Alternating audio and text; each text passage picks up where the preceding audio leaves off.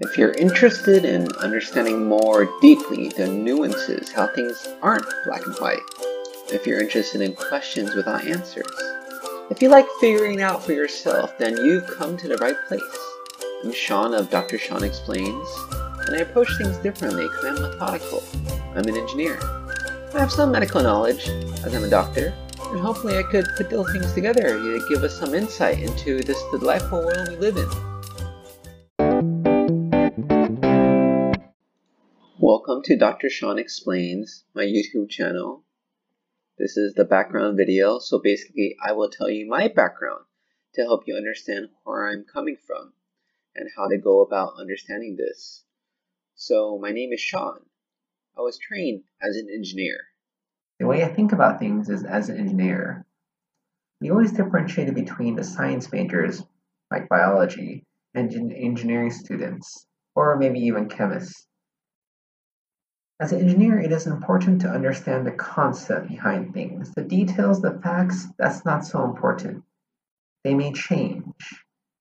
So we don't want to memorize that because it's just wasting our brain space. But understanding the concepts is essential because the concepts remain. In medical school and in residency, I kept hearing something about the rule of half in 10.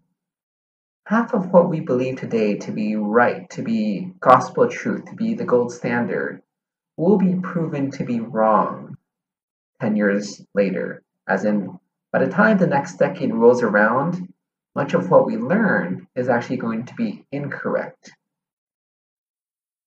Given that, how do you do anything when a lot of what we're doing is wrong? And that's where the principles come into play. Principles like causality. That's a principle that we all believe in. Without causality, we would have nothing. Without causality, there would be no science. Causality is the principle that something happens because of something else. There's a linkage. There's a cause and effect. And we still believe that today. We believed it thousands of years ago, and we still believe it today. It has been proven true. A silly example of non-causality was somebody gets sick, and you figure out they have the virus, and that's why they're sick. Except that they actually didn't have the virus till later. That wouldn't be causal. Something that happened after the fact couldn't have caused the event a day before. Another principle is critically interpreting data and new conclusions. If it doesn't make sense, do you believe it? Do you think about how it could be true, or do you just ignore it completely because it doesn't make any sense?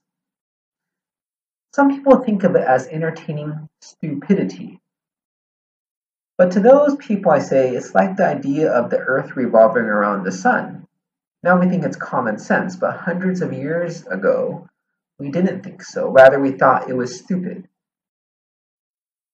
When somebody questions the status quo, oftentimes they're thought of as stupid, as an idiot. Obviously, this is the way we do it. Why would you think otherwise? But sometimes they're right.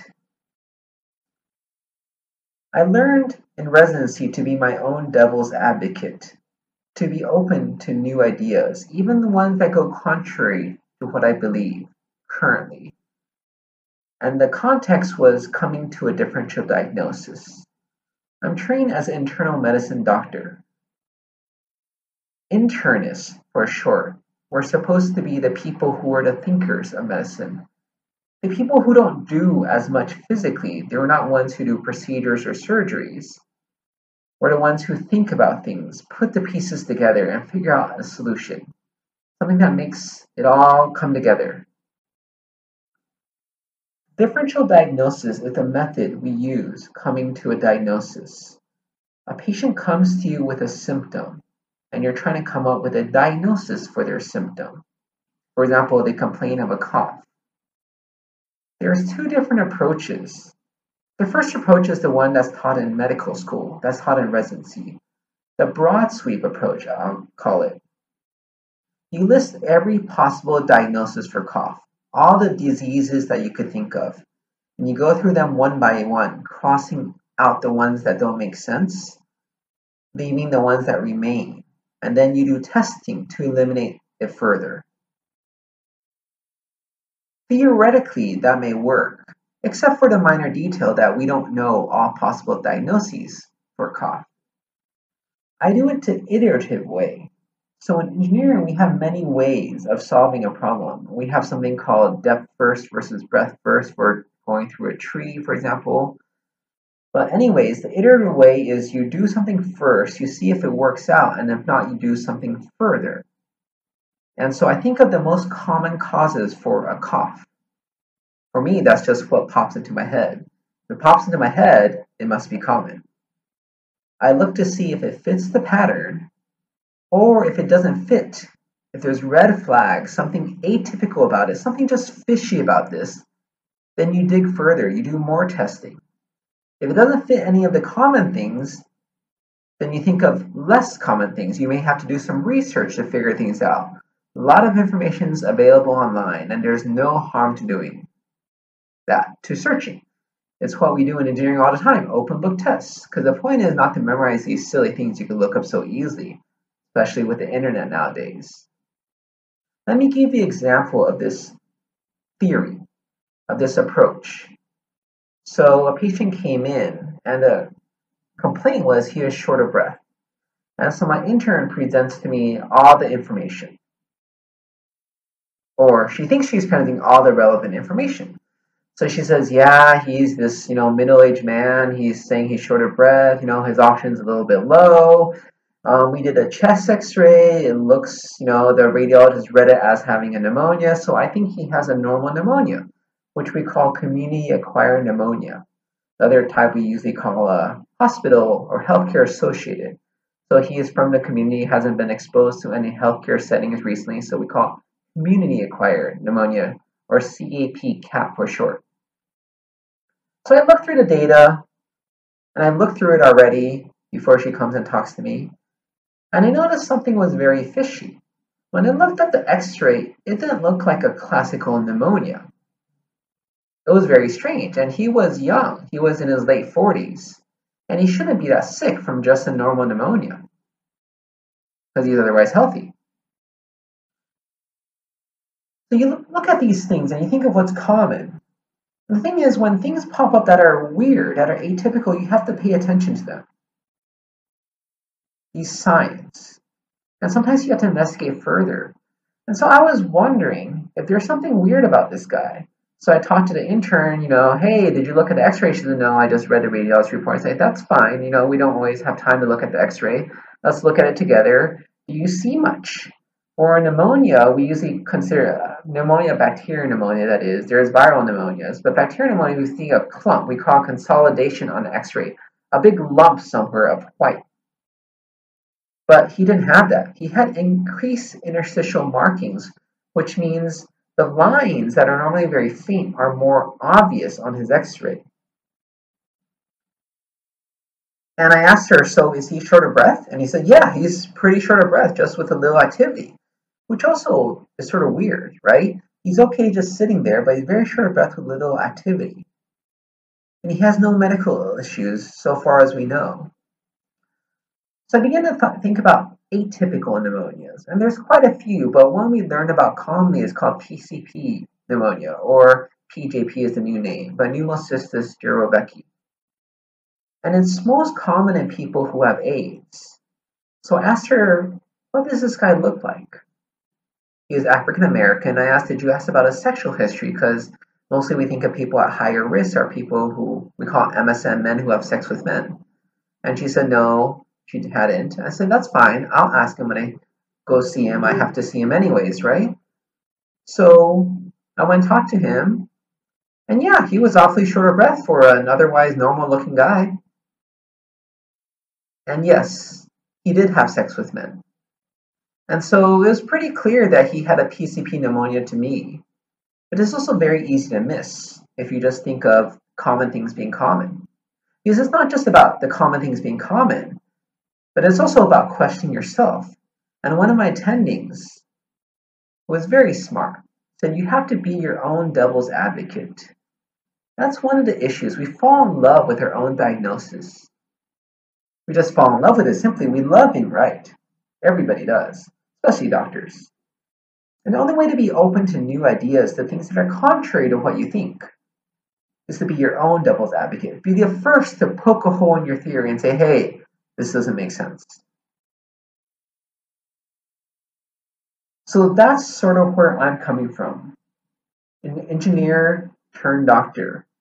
Somebody who thinks through things. Looks at things and say, hey, can this make sense? It's a different approach than many people. A lot of doctors like evidence. They like data. But I don't think of it that way, because the problem is the world has changed, and yet they're still doing things the same way they have. See, in computer science, you couldn't do that. You would be outdated. You have to keep learning, keep updating yourself, keep refreshing yourself. As a doctor, unfortunately, many people get by without learning new ways of doing things. But the problem is when new information is coming out quickly, when new information is uncertain, unvetted, when it's not a standardized, randomized controlled trial, RCT is our gold standard, how do you interpret it? And I think of the example recently of the Boeing 737 MAX. The first crash happened. They said, Indonesia, they just, they don't know how to fly. Like, well, I mean, that could be true. They have more lax safety standards, but they don't have crashes all the time. Sort of strange. And then the second one, people at Boeing in the US, they were still saying is okay until other governments started shutting down the 737 MAX and then they followed suit. But that's sort of the issue nowadays, right? You see all these organizations like the CDC, the WHO. By the time they come out with guidelines, it's sort of too late. Why? Because they're behind the curve. They're never the ones to be ahead of the curve. And why is that? Well, because they make statements like, well, there's insufficient evidence. Yes, I agree there's insufficient evidence. There's insufficient evidence to publish this in a textbook. But what about practical suggestions for reality? I don't know what their answer to that is, right?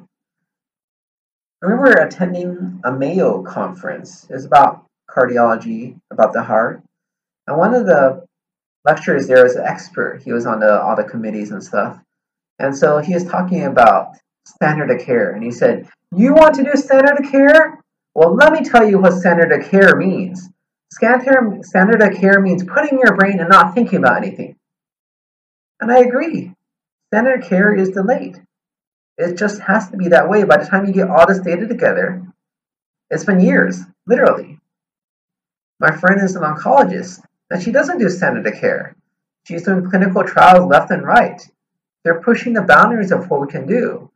And their organization recommends every cancer patient to be enrolled in a clinical trial. Because you want standard of care, I mean, if you want the way they treated you in the Stone Ages, sure, that's fine. But don't you want the newest and the best? So we're going to start on this journey of talking about medicine, medical care. The coronavirus for nowadays is what people focus on. And I'll come up with some talks about how I view the data coming out about the coronavirus and some possibilities that maybe other people don't mention.